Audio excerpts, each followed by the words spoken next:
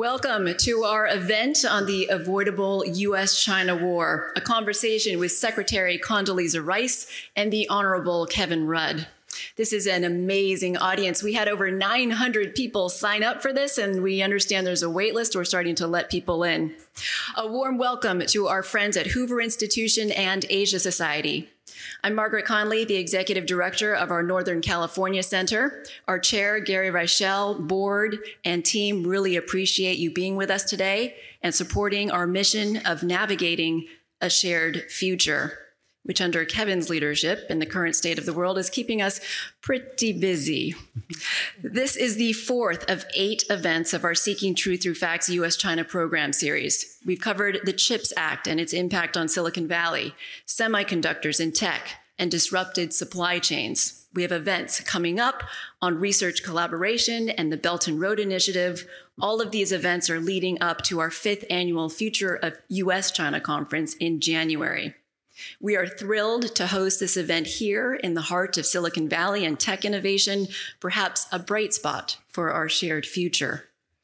Hoover Institution will always be special to us. It's been wonderful to work with your team here.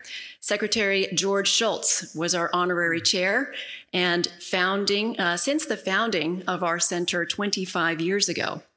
Shortly after his centennial birthday, at our U.S.-China conference, he did a joint interview with him and Dr. Henry Kissinger.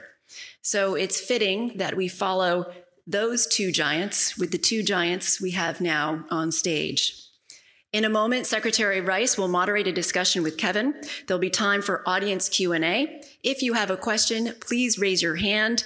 If Secretary Rice calls on you, wait for a microphone to be brought to you. Please introduce yourself before you ask your question. We really appreciate succinct questions. The program will end in an hour at 5:30 p.m. and afterwards, Kevin will sign a few books in the pavilion outside. This event is on the record. We are recording, and the video will be posted online. Please take a moment to silence your phones. And now, please join me in welcoming the director of Hoover Institution, a professor at Stanford University, and the 66th U.S. Secretary of State, Condoleezza Rice.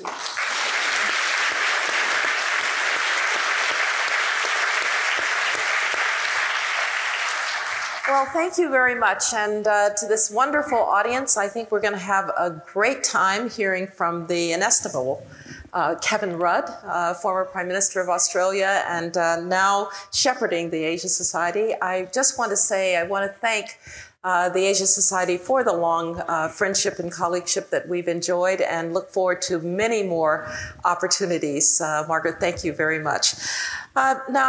As we've just said, there will be Q&A at the end. I am a professor, so if you don't raise your hand, I will call on somebody. I believe on cold calling. But I suspect we'll have plenty of time, or plenty of questions, and we'll try to leave the last several minutes to do so. But I have the catbird seat now, so I get to start by asking, and I will call you Kevin, and of course, because you'll call me Condi. I have the opportunity to ask Kevin some questions, but I first want to advertise the book, The Affordable. Be sure to get the book. There are free steak knives with every book. So let's start by talking with the audience, introducing the audience to the man of the hour in China, Xi Jinping. He's about to have a big month ahead of him. He's been planning this for quite a long time. Talk to us about him. What is he driven by? What does he want? And then I want to ask some specifics about, from your book, very well put about the view of the U.S. And his China dream. But why don't you start with, who is he? What's he driven by? Good. Well, thank you, Condi, for being with us today in this conversation. And all of our friends at Hoover. It's great to be back at Stanford. It's a great institution, great university, and we're pleased to collaborate with you through the Asia Society. Xi Jinping, I've probably had, 8 or 9 one-on-one conversations with him over the years. And since I've left office, a number of small group conversations. So it's not a foolproof mechanism to understand the personality of a leader of a major country, but it gives you some insights, I think. I think the first thing that strikes you between the eyeballs with Xi Jinping is his enormous level of self-confidence. There is something I never sensed, for example, in Hu Jintao, reflected in the fact that in every conversation I've ever had with Xi Jinping, I never saw him use a note. He either has an eidetic memory, which is just an ability to absorb the script, which, as you know, if you've been in the business for a while, you can, just through repeat. But his ability to move flexibly from subject to subject, I found, unlike his two sets of predecessors, Deng never used a script, but Jiang Zemin and Hu Jintao did. So self-confidence. Secondly, as I would chat to him, when he was in Australia, I used to chat to him in Chinese when he was visiting. I'm a Chinese speaker for all my sins. There are many sins. And he has a profound interest in his own history of China and the history of the Communist Party. He's steeped in his institutional and national history.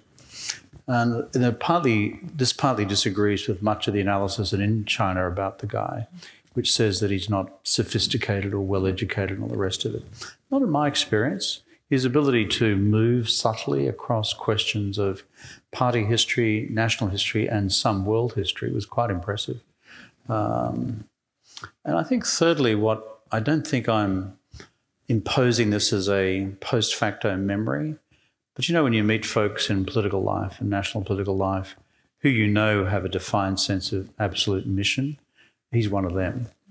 I'm reluctant to use the term man of history because we know what that refers to in the current international political environment, who's a man whose initials are V and P. But this guy sees himself as a man of history, pushing the country forward against a defined plan for the future. No sense of humour, despite my best efforts over multiple glasses of Australian red wine. All sorts of things which I found enormously amusing that I was saying, but didn't elicit a ha from the General Secretary of the Chinese Communist Party. So that's the guy that I've encountered. Right. You said that he has a deep sense of history. One thing that I often encountered with some of my counterparts, people on the Russian side, was that it was a deep sense of history, but it was a warped sense of history, a distinctive sense of history, brought up in the Chinese system. Would you say that it is an accurate sense of history? How would you characterize his sense of history? Twofold. Party history, which is its own beast in the Chinese system. They call it Dang Li Shi. It's like this received set of orthodoxies, like the evolution of the CPSU in the Soviet Union. A reasonably orthodox reflection with a capacity for some honesty about stuff that went wrong. On national history, obviously through the prism of party history, but still able to deal with challenges and criticism, like, when I'd reflect on the excesses of the Cultural Revolution and the Great Leap Forward and that sort of stuff. Like, these are not happy episodes in the history of the Communist Party.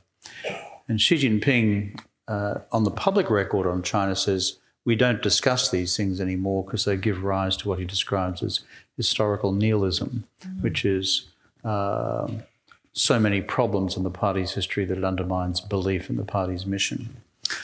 But you can challenge him on it, but no, his rendition is relatively orthodox. World history, because he doesn't read English and doesn't speak English, it will always be done through the prism of stuff written in the Chinese lens. But what he does read, and the other leadership read, is Chinese translations of the stuff you and I write in the international media. Probably you more than me, actually. So, and that I find interesting because that acts as I won't say a corrective, but at least there's an opportunity to get through because it's what we foreign barbarians think and write, and therefore can be observed as such, open brackets. Of course, it's wrong, close brackets, but at least it's there to be read. Well, if he's a man of history, what does he want his legacy to be at the end of his life? Let's not confine it to his political life. What does he want history to say about him? Well, his mother is 96. His father died when he was 89, and his father was a member of the Politburo, Xi Zhongxun. And I think Xi Jinping, having put the pork dumplings down, has decided that he probably can live quite a while.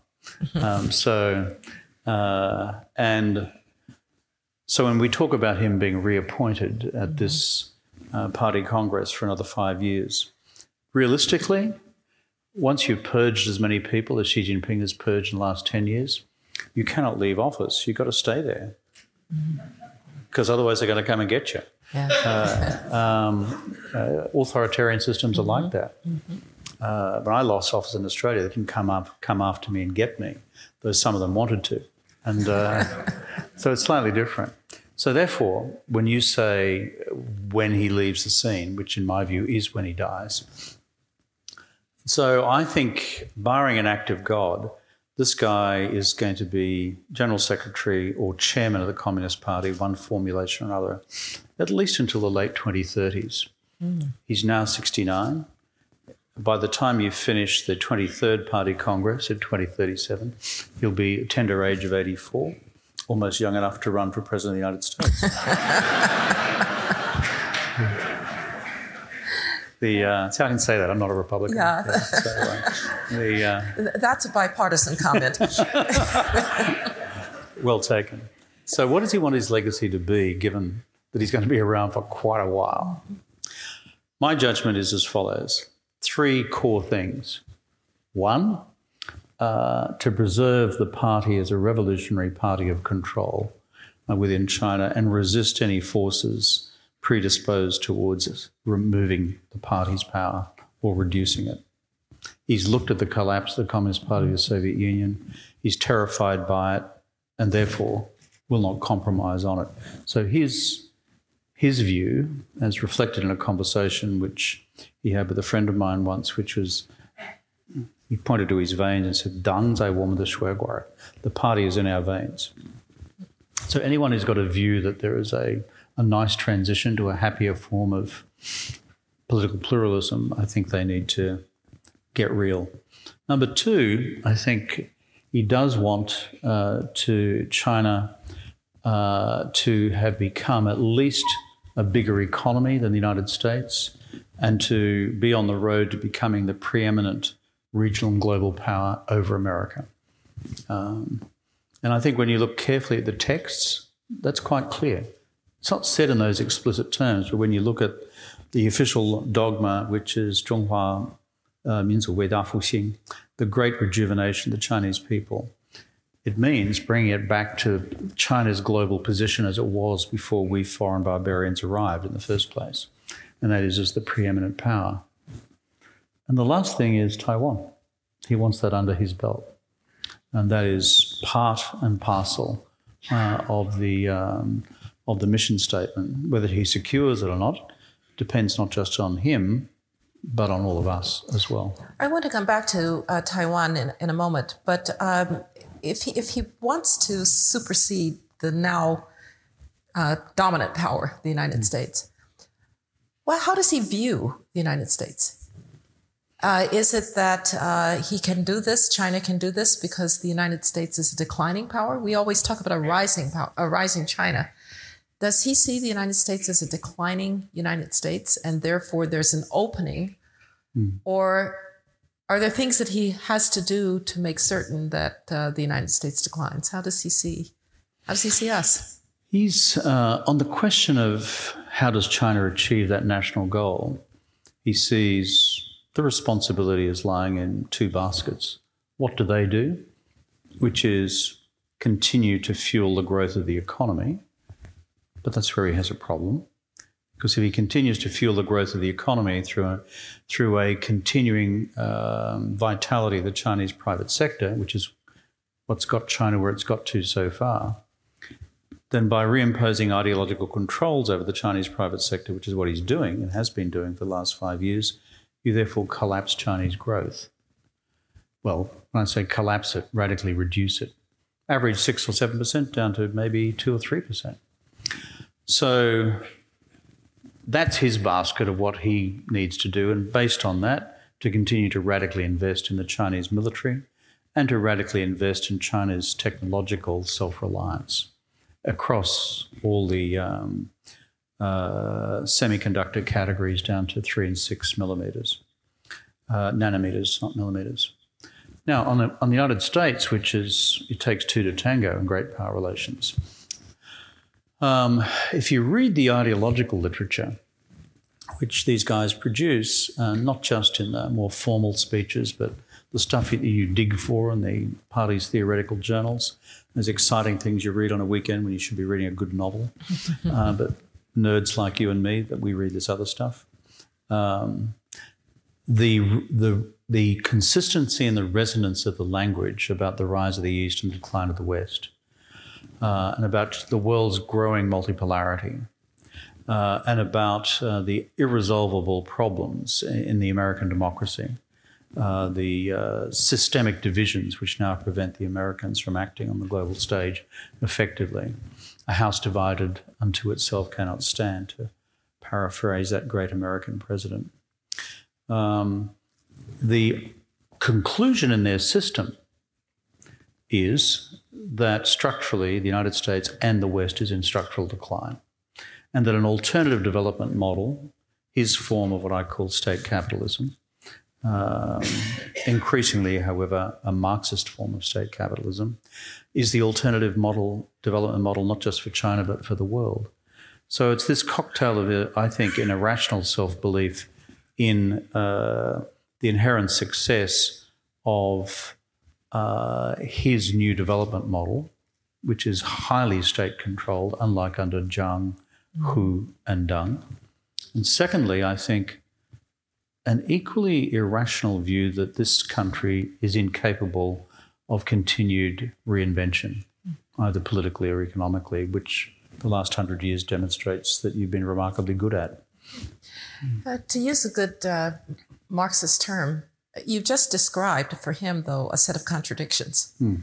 Because he, in effect, wants to outpace the U.S. economy, and yet, do you think he understands that the move towards statism, toward the killing of the goose that laid the golden egg among the private companies, that the bringing down of sanctions, the decoupling, the fact that the United States, he gave that speech when he said, I'm going to surpass the United States in all of these frontier technologies, and that was kind of Sputnik moment for the United States. Does he understand that there's a contradiction between the path that he's on and the desire to get to an economy that will outgrow that of the United States? Do you think does he get that? Does he listen to anyone about that? Because another way to learn this would be to listen, for instance, to a Li Ka-shing who might make that argument. That's true. I'm glad you used the word contradictions, because I've just completed some research project on Xi Jinping's ideology, and it's enough to drive a man to drink, because I've had to reread dialectical materialism, reread historical materialism, reread the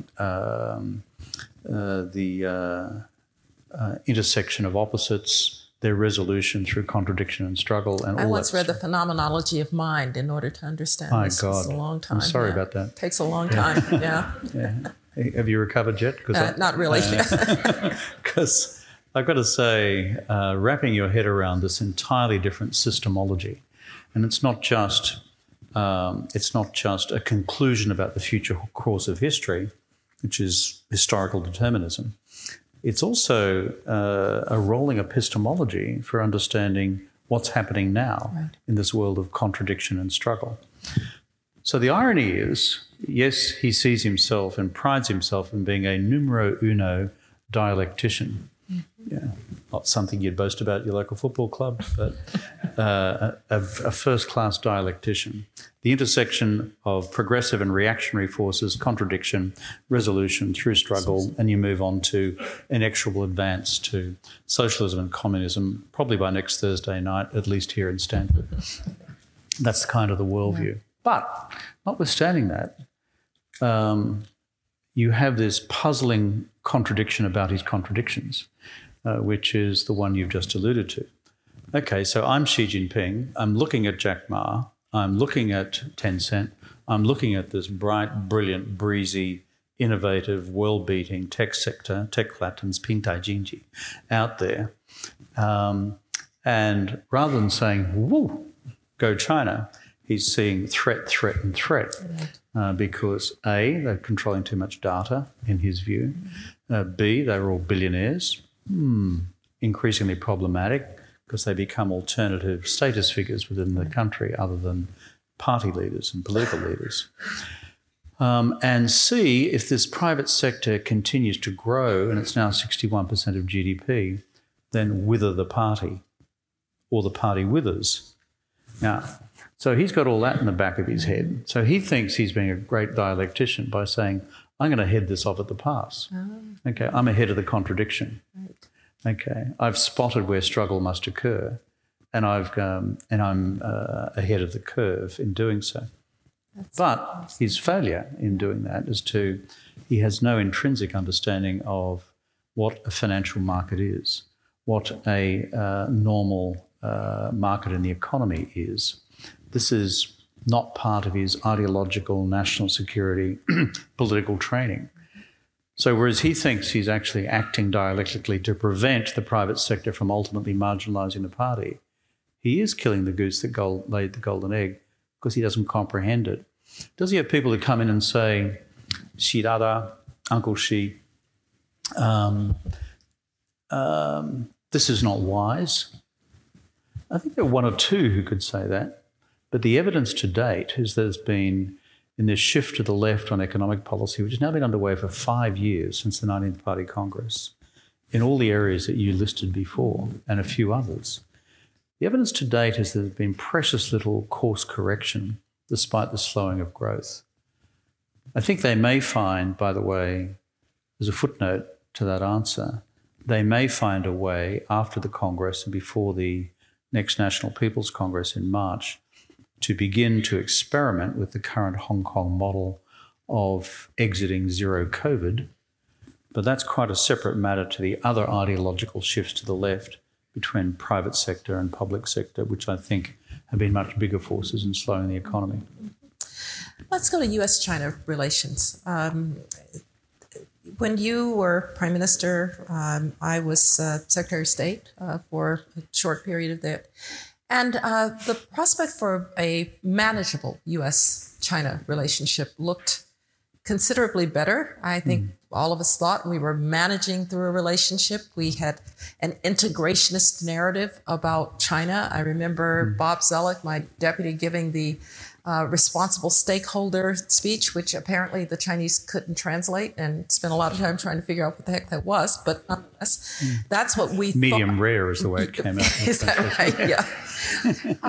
I remember very well asking the Chinese to chair the six-party talks with North Korea. And to be fair, they did a reasonably good job of doing so. And so I don't really want to be one of those, old folks who looks back and say, oh, those were the days. But those were kind of the days. So what happened? How did we get to where we are now when you have to write a book titled The Avoidable War? I think three big things have changed since the good old days. And I'm not critical of American policy makers in the past. Bob Zoellick's a good friend of mine. I remember sitting in his office in the State Department when he was your deputy, and he showed me the draft of the stakeholder speech. And I thought it was a good speech. I didn't think of the translation problem. I should have, but I didn't. So what's changed since that has given rise to the need to write a book like this? In a matter of really a decade. Right. One, the change in the balance of power. it's an objective fact in international relations that if you no longer have power equilibrium and you have an emerging large disequilibrium, that this of itself is destabilizing. And China's self-perception, plus those of us who objectively measure these things, says militarily, economically, technologically, they're much more powerful than they were, and their foreign policy influence in the world off the back of the gravitational pull of the Chinese economy. And that is really turbocharged ahead. So the Chinese conclusion, but I think partly the objective reality, is the balance of power has moved more in their direction, was moving more in their direction. Number two, Xi Jinping is a different leader. I'm from an old-fashioned school of international relations theory which says that leaders have agency. Leaders actually make a difference. President Bush made a difference, as we were discussing earlier today, Condi, when he did what he did to rein in the then Taiwanese president, Chen Shui-bian, who was taking a very dangerous course in the direction of Taiwanese independence in that period between 2000 and 2008. So leaders make a difference, can make a difference. Now, Xi Jinping is, in his own worldview, there to make a difference, to adjust the status quo, to move China towards the status that we just referred to before. And if you want, an example of how he's just doing that, look at this campaign of island reclamation in South China Sea. So it's quite remarkable. But that's just one of a dozen illustrations. What's the third factor?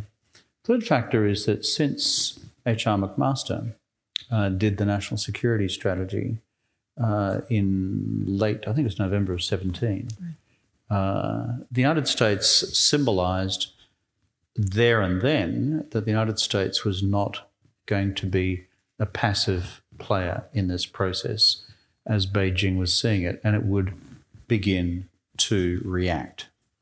And that acquired bipartisan support one way or the other. You know, the two political parties in this country may disagree about what you call this thing, but basically strategic competition is the framework, as McMaster correctly concluded at the time. And so really these are the three structural factors, I think, which have changed, and that's why we're now in a state of profound flux. But there is therefore no substitute framework for managing a relationship whose fundamentals have therefore changed. You've had to manage relationships, though. Can you give us a strategic framework for how we might get to a place that, I'll put it this way, and then I'll ask you about the rest of the world. It feels right now as if it's consistently and constantly on edge, the U.S.-China relationship. And I am a veteran of the April 2001 incident in which the Chinese downed an American reconnaissance craft, EP3 on Hainan Island. They kept our crew for 7 days. For 3 days, we couldn't get them to talk to us. And I actually found my counterpart at a barbecue in Argentina and got the Argentines to get him to a telephone so that we could talk. That's how the communication shut off at that moment. It's good you're a superpower. You could track him down. We could track him down through somebody else. I think, well done, Uncle Sam. Well, we were very grateful to the Argentines for doing that. But I mean, that was a kind of dangerous moment. But the overall context of the relationship was one of management. We'll get through this. I wonder if you had that kind of incident today, given the kind of fraught nature of the relationship, how well we would get through it. So if I'm right in that we're, and you called it in flux, but I would say in flux in a pretty dangerous place, you would think that we want to get back to something that's more manageable. What's the recipe for doing that? Well, the reason I wrote this book is because I've been thinking about this for some years. I started when I left politics in Australia, which is code language for losing an election, by the way.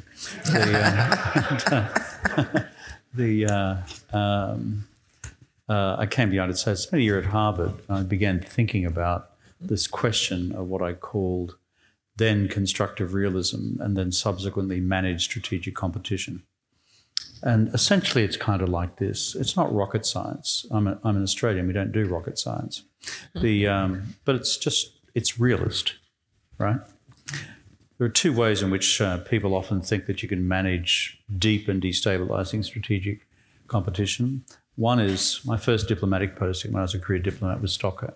Okay, so I love the Scandies, but the idea that you can sprinkle Scandinavian fairy dust over this relationship and only if these two countries really understood each other better, it would all be okay tomorrow morning. No. So the problem is they both think they do understand each other quite well and they don't like what they see. So I'm not into the fairy dust business. I'm into the realist business. So there is a strategic competition underway, but there is no guarding framework for it to which both sides can recourse in order to re-inject stability or equilibrium when you need to. So what I argue in this book under this concept of managed strategic competition is, one, in the 5 areas of what I describe as strategic red lines as mutually perceived by each side, Taiwan, South China Sea, East China Sea, Korean Peninsula, we often leave that off the list, but I think it's really dangerous still, and 5, cyber and space, which I group together even though they are different. Right at present, we have unmanaged strategic competition and a rolling exercise of push and shove in each of these domains. Now, in a normal, non-tense environment where there's still lots of what I describe as diplomatic insulation around the relationship, you wouldn't mind so much. Bit of push, bit of shove, here are the rules, but we know we're going to stabilise. At present, though, it's unmanaged strategic competition. And if you've observed kids pushing and shoving, sometimes they fall over, and then it's on for young and old. The analogy I used recently to describe the US-China relationship right now is a bit like this. Picture in your mind's eye those of you who have a father or a grandfather or an uncle with a workshop in the backyard, and your father and grandfather or uncle loves welding, okay? And he's out there and with his a neighbour, they weld every afternoon. They just love welding. There's sparks flying everywhere. Except when you look closely on the floor, it's a concrete floor. There is water all over the floor. And you see the cables leading into the welding equipment have no insulation around them at all. In fact, they've been frayed for some years now. And so you ask the question, what could possibly go wrong? Interestingly, Chinese Foreign Minister Wang Yi picked up that analogy and used it back at me the other day in the Asia Society, in the speech the other day. So my problem with unmanaged strategic competition is that's where it's happening. So around managed strategic competition, the argument is each side advance in high-level diplomatic negotiations with the other side what it perceives to be its own bottom line in each of these 5 category areas. Now, I know and you know as diplomatic practitioners, you'll never get agreement on that because the other side will regard it as irrational. But it's useful to know as opposed to presently establishing the equilibrium point through a voyage of discovery. The second and third elements of the logic of managed strategic competition are relatively straightforward, which is in the rest of the relationship beyond those 5, you have non-lethal strategic competition in the other domains, consistent with the framework of the relationship, which everyone's intellectually acknowledged at the outset. Rest of foreign policy, rest of security policy, trade, investment, technology, the rest, like it's a competition and you're just out there to seek advantage, including on ideology, human rights, and a framework for the future of the international system. And the last category is still carving out sufficient political and diplomatic space for strategic cooperation and collaboration in areas where it's really necessary for yourselves as the 2 big powers and for the global public good. Climate change, global financial stability, global public health, next pandemic, and nuclear non-proliferation. So that's the argument. And as I say in the book, it's not perfect. I can poke holes in it myself, but my challenge is for someone to come up with something better. And I haven't heard one yet. I have really just 2 more questions, and I'm going to ask the mic runners to get ready and for you to get ready with your questions so we can turn to the audience. I'd like you to now put on your Australia hat, and how's the rest of the world seeing this U.S.-China welding competition? with the frayed wires all over the place. And that may lead to this question of Taiwan and how is the world seeing the possibility of conflict over Taiwan? Well, the rest of the world feels even more anxious than Americans, and I think the Chinese feel, because we're smaller. Okay. And even though the rest of the world may think they would not necessarily be direct combatants in a US-China military campaign, which means war and killing, by the way. Let's just be very clear about this. These are not clinical terms. It's a lot of death. The rest of the world sees, a massive global recession, borderline depression, because if you start to do the maths on this, the world's two largest economies, which between them represent about 35% of global GDP, domestically kind of shutting down, global trade shutting down, as everything goes onto a war footing. Think what happens to financial markets, what happens to equities markets. The sheer economic impact of this is frightening for large-scale corporations and nation states. And secondly, for American friends and allies, the question would be what will be asked to do and can we do it? And that will be a question of what then America does in the event of a Chinese military action against Taiwan. And therefore, is that a winning plan or a winning strategy?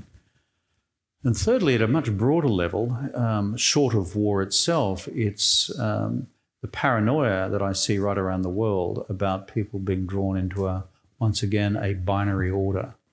Return to a fear, we're not there yet, that we'll return to a new Cold War 2.0. We're not there yet because of the overwhelming size of the economic relationship still. But if I was to summarise the sentiment in Southeast Asia, I think it's that. Northeast Asia, slightly different twist because of proximity to the main theatre, particularly in Japan. South Asia, India's changing somewhat because of their own irresolvable border disputes and, frankly, making binary decisions of their own. But interestingly, Europe, which is historically saying, I wish you two guys would just get on so that we can just get back to making money, in the unofficial European national anthem on China is money, money, money, I've got love in my tummy. We'll have a seminar on human rights and security. That's all you guys over there in Asia. Is that about it? That's been my experience of it anyway. But these guys, the Europeans, interestingly, and you would know this from your own extensive experience, Condi, internationally now and with counterparts, is the Europeans are now looking at China's tacit support for Putin in Ukraine and scratching their heads and saying, our assumptions about the China of old probably don't apply anymore. Yeah.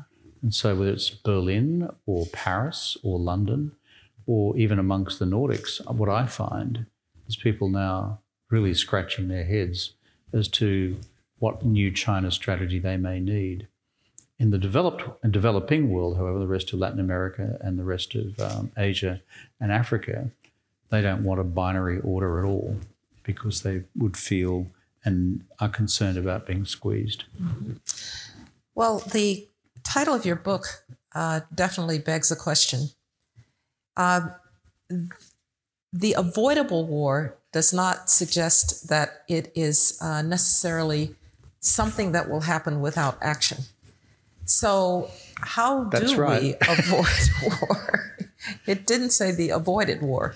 It says the avoidable war. So what does that mean in terms of policy? Particularly, you've very nicely laid out some timelines about Taiwan and so forth, and I just want to come back to that. And please do get your questions ready. We'll come to you right after this answer. I think a part of the reason for the title is my good friend and colleague from Harvard, Graham Allison, wrote Destined for War in 2015, which is all about Thucydides' trap. And, there's a big academic debate about that. But it really has had an effect, I think, on the way in both which Chinese and American policy elites think about the trajectory on which they can be on, which they are possibly on, which is we are destined for war. Competing ideological systems, one power seeking to replace each other, Athens, Sparta, all the analogies in history, etc.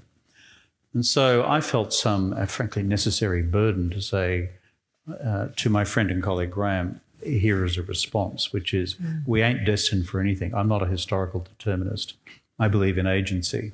And that's why I have argued that it's avoidable. Secondly, my judgment, at least for the rest of this decade, is that neither the United States nor China want a war over Taiwan, because they have both looked into that abyss. They've stared over the edge and said that's a long way down, and it contains within it a whole bunch of unknowable risks.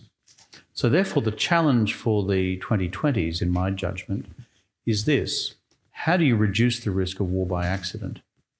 And that is what managed strategic competition is all about. It provides guardrails, the term I use, strategic guardrails around these 5 strategic red lines, and a framework for the rest of the dimensions of the relationship. But the other part of the jigsaw then is this, and people legitimately say, yeah, but what about, Kevin, if you believe that Xi Jinping regards the 2030s as a more optimal time for China to take military action to secure Taiwan, which is currently my belief, based on what the evidence that I see, then what's going to stop him then? So the answer to that is the second part of the equation, which is the US and Taiwan and allies have to engage now in a radical investment in believable deterrence over Taiwan. Taiwanese defense in itself, its military structure and capabilities, its ability to develop an effective porcupine strategy, mindful of what's unfolded in Ukraine, together with the United States providing sufficient military equipment and the rest, and arms to Taiwan under the Taiwan Relations Act in a manner which will upset the Chinese, but you've been doing it for years anyway. And that way, by the time you hit the 2030s, there is an enhanced risk on Xi Jinping's part when he looks at Taiwan and the chair of the military commission in Beijing comes in and says, vice chair of the military commission comes in and says, this is still too risky, we could lose. And the first paragraph of Sun Tzu's Art of War, which every Chinese political leader has read, is war is a great matter of state, never to be undertaken lightly. If you lose the war, you lose the state. So it is increasing the risk calculus on the part of the Chinese system, both financially, economically, but critically militarily, that I think we've got 6 or 7 years to play with. So that's kind of how the logical bits fit together in this. Yes. All right, we'll turn to the audience now. So I'm going to move this way so that I don't, right here on the left. Yes. And may I ask if you just identify yourself, and please brief questions, because we have a lot of people who want to ask questions. Okay, thank you for you guys. A very illuminating speech. I am Zhen from China and currently a master's student at Center of East Asian Studies in Stanford. So I have a question for both of you. So do you think the next administration of China, which will get public in about 10 days, will carry out transformation back to developing the private sector instead of the public sector, when understanding that development of economy is fundamentally important to surpass the United States? Thank you. Just a quick answer on that. Xi Jinping's economic policy advisors will be saying to him now, we need to course correct back towards the market to rebuild economic growth. Secondly, ideologically, Xi Jinping is going to find that very difficult to do, because it will run against the core ideological resolution of the 19th Party Congress 5 years ago in 2017. So what's the likely outcome? I think the likely outcome is one of muddling through. You're going to have a Congress communique, in my judgment, which will continue to reinforce the importance of Marxism, Leninism, state and party control, more common prosperity, and possibly some new renmin jingji, people's economy, something I hadn't heard since the 1950s until recently. And on the other hand, you're going to have a series of injunctions to the new economic team to get the economy going by enhancing state investment in the economy and and harnessing again, somehow mysteriously, the enthusiasm of the private sector. So it's not going to be a return to Maoism, but it's not going to be a return to Dungism either. It, in my judgment, will be muddling through, but that doesn't restore 6% growth. Might get you to 4% growth, but doesn't get you to 6%. They'll try and finally finesse that by crab walking out of the current so-called dynamic zero COVID arrangements. And that will be done through a series of trials based on the Hong Kong model starting in November, I believe. Bob. I'm okay. Bob King is my name. Given the war in Ukraine and the relationship between China and Russia, what's the probability that Xi can prevent Putin from using a nuclear bomb?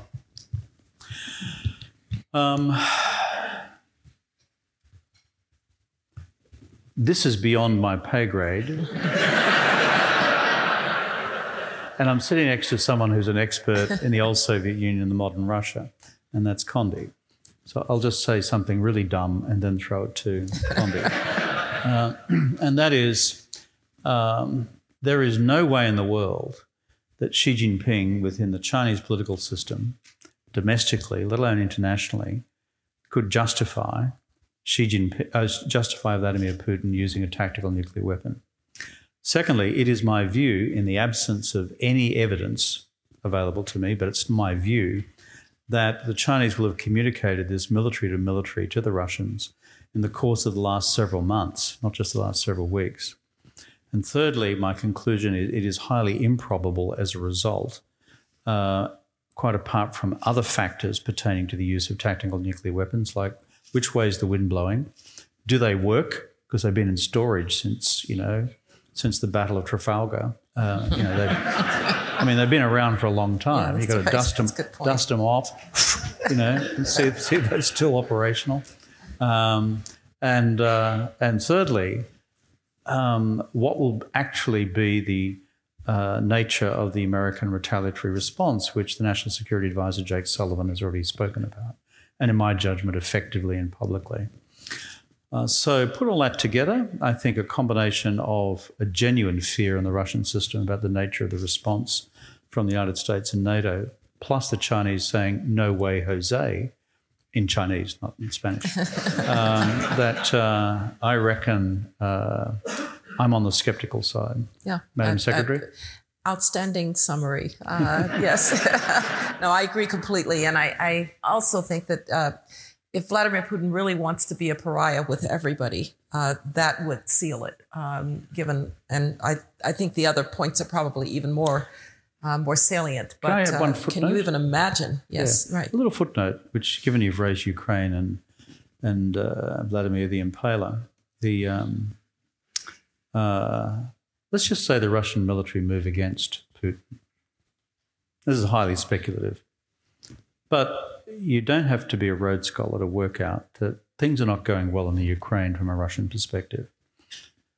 Secondly, the mass conscription of Russian men is not going well.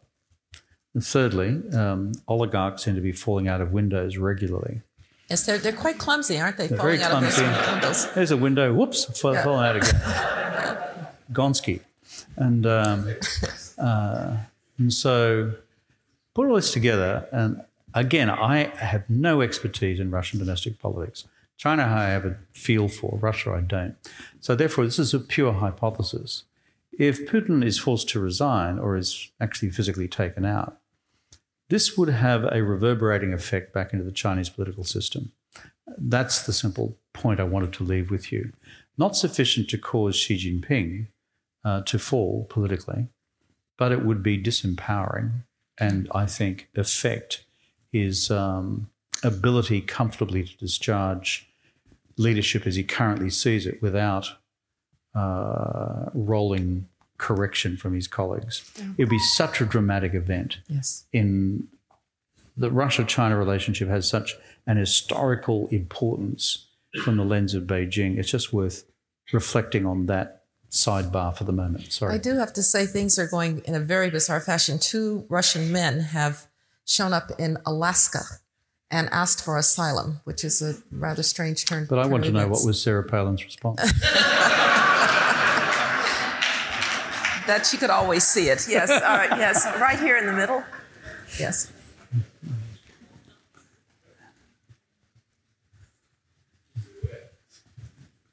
Hi, my name is Ava Zhao. Just a quick question. Since you mentioned deterrence towards the end of your talk, I recently learned about the silicon deterrence, whereby I think 90% of the world's semiconductors are made in Taiwan. And apparently there's some discussion thinking that because of that, China would be foolish to attack Taiwan and destroy the world's economy. I just wanted to get your thoughts on that and whether it's a legitimate deterrence. I think it's important to be rational in our analysis of TSMC, the Taiwan Semiconductor Corporation, role in terms of the supply of global microchips, those which are the most advanced in the world, which they currently do. And the current, technology threshold within TSMC is between 3 and 6 nanometers. So this is, and they are at the cutting edge. You've got to admire what this corporation has done, by the way. Just remarkable. Talk about the success of the Taiwanese economy.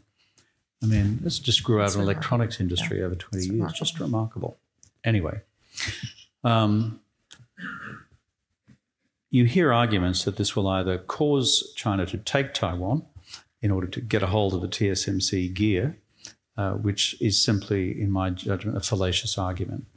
And there's a reason for that, is that there's multiple contingency planning underway to deal with that in the event of a Chinese action. You just don't arrive one day with the Chinese equivalent of the 82nd Airborne and then control TSMC's fabrication facility. It's not like that. And on the reverse logic, that China would never do it because it would destroy the world's supply of semiconductors, I think a similar corrective needs to be in mind, that there is a strategy now in the United States and with its major partners and allies over time to achieve a much greater globally diffuse semiconductor source of supply. It'll take some time, but already TSMC, based on my information, is locating fab here, and you'll see that with some of the other advanced chip manufacturers, partly off the back of this new CHIPS Act of the United States Congress. Right, and if Kevin, if you're right about the timeline here of the 20s, the semiconductor landscape could look quite different in 10 years than it looks now. Yes.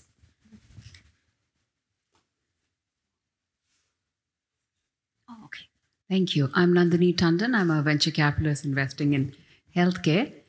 My question is, given the convergence of incentives of the Quad countries, Australia being one of them also, how effective do you think these 4 countries can be in that region to ensure that America does remain the number one? And I also want to say, I can't wait to read your book, given your brilliant sense of humor and deep understanding. And thank you, Secretary, for hosting this. Yes, and the 4 countries you mean of the Quad, is that? Of the Quad. Of the Quad. Of the yes. Quad, yes. Australia, India. Yes. The quadrilateral security dialogue, for those of you not familiar with the debate, is the United States, of course, Japan, India, and Australia. I think the thing to understand clearly about the Quad is it's not a military alliance. And the members of the Quad describe it as a strategic collaboration framework. But what's remarkable about the Quad as it's unfolded over the last year or two is the range of activities it's now embracing in terms of technology and secure sources of technology supply, including what we were just talking about as far as semiconductors. Secondly, energy, and a whole range of other domains as well, quite apart from classic foreign policy coordination. So it's in a state of evolution, and I think those who have framed the Quad have done a highly intelligent job of it because it is designed to be elastic over time. Second point I'd make is our Chinese friends have been shocked that this thing came into being, because their assumption was, look at Delhi and look at Tokyo, for example. Where is the natural worldview or commonality of interest between the two? Of course, there's an answer to that. It's called China. But the Chinese historical assumption has been that the divisions between the Quad countries are of such an order of magnitude that this thing could only ever exist on paper and not in reality.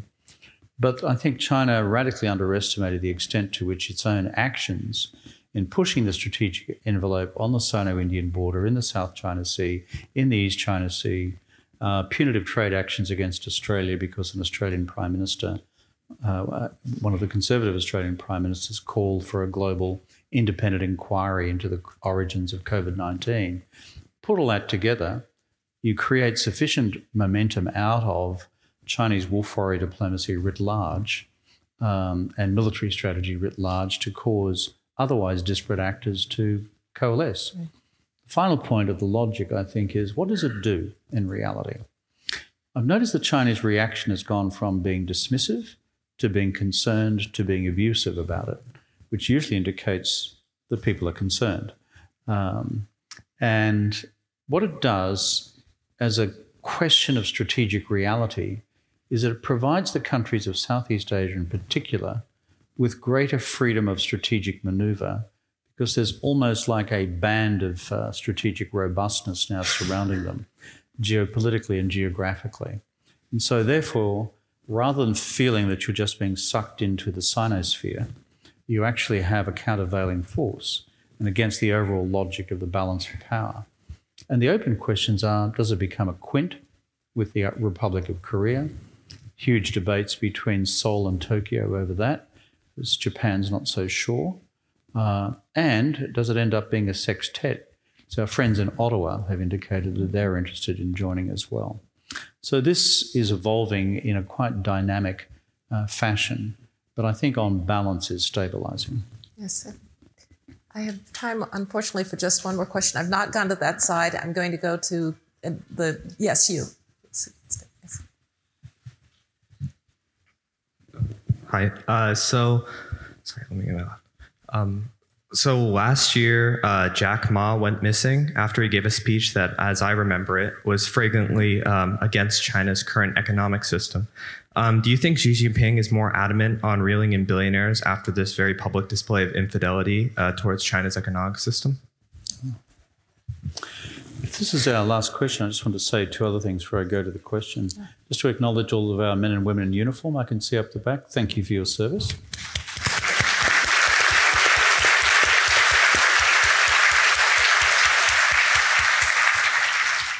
And I see two other people wearing uniforms in this room who are wearing my campaign T-shirt from an election which I won.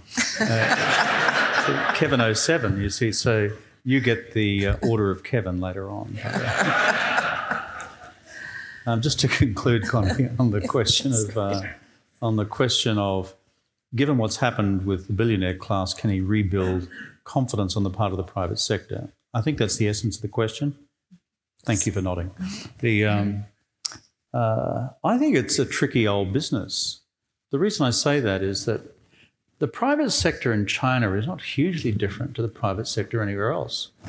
Like, they are phenomenally creative, full of entrepreneurs, enormous work ethic, a savings ethic, and that's why they've been so phenomenally successful.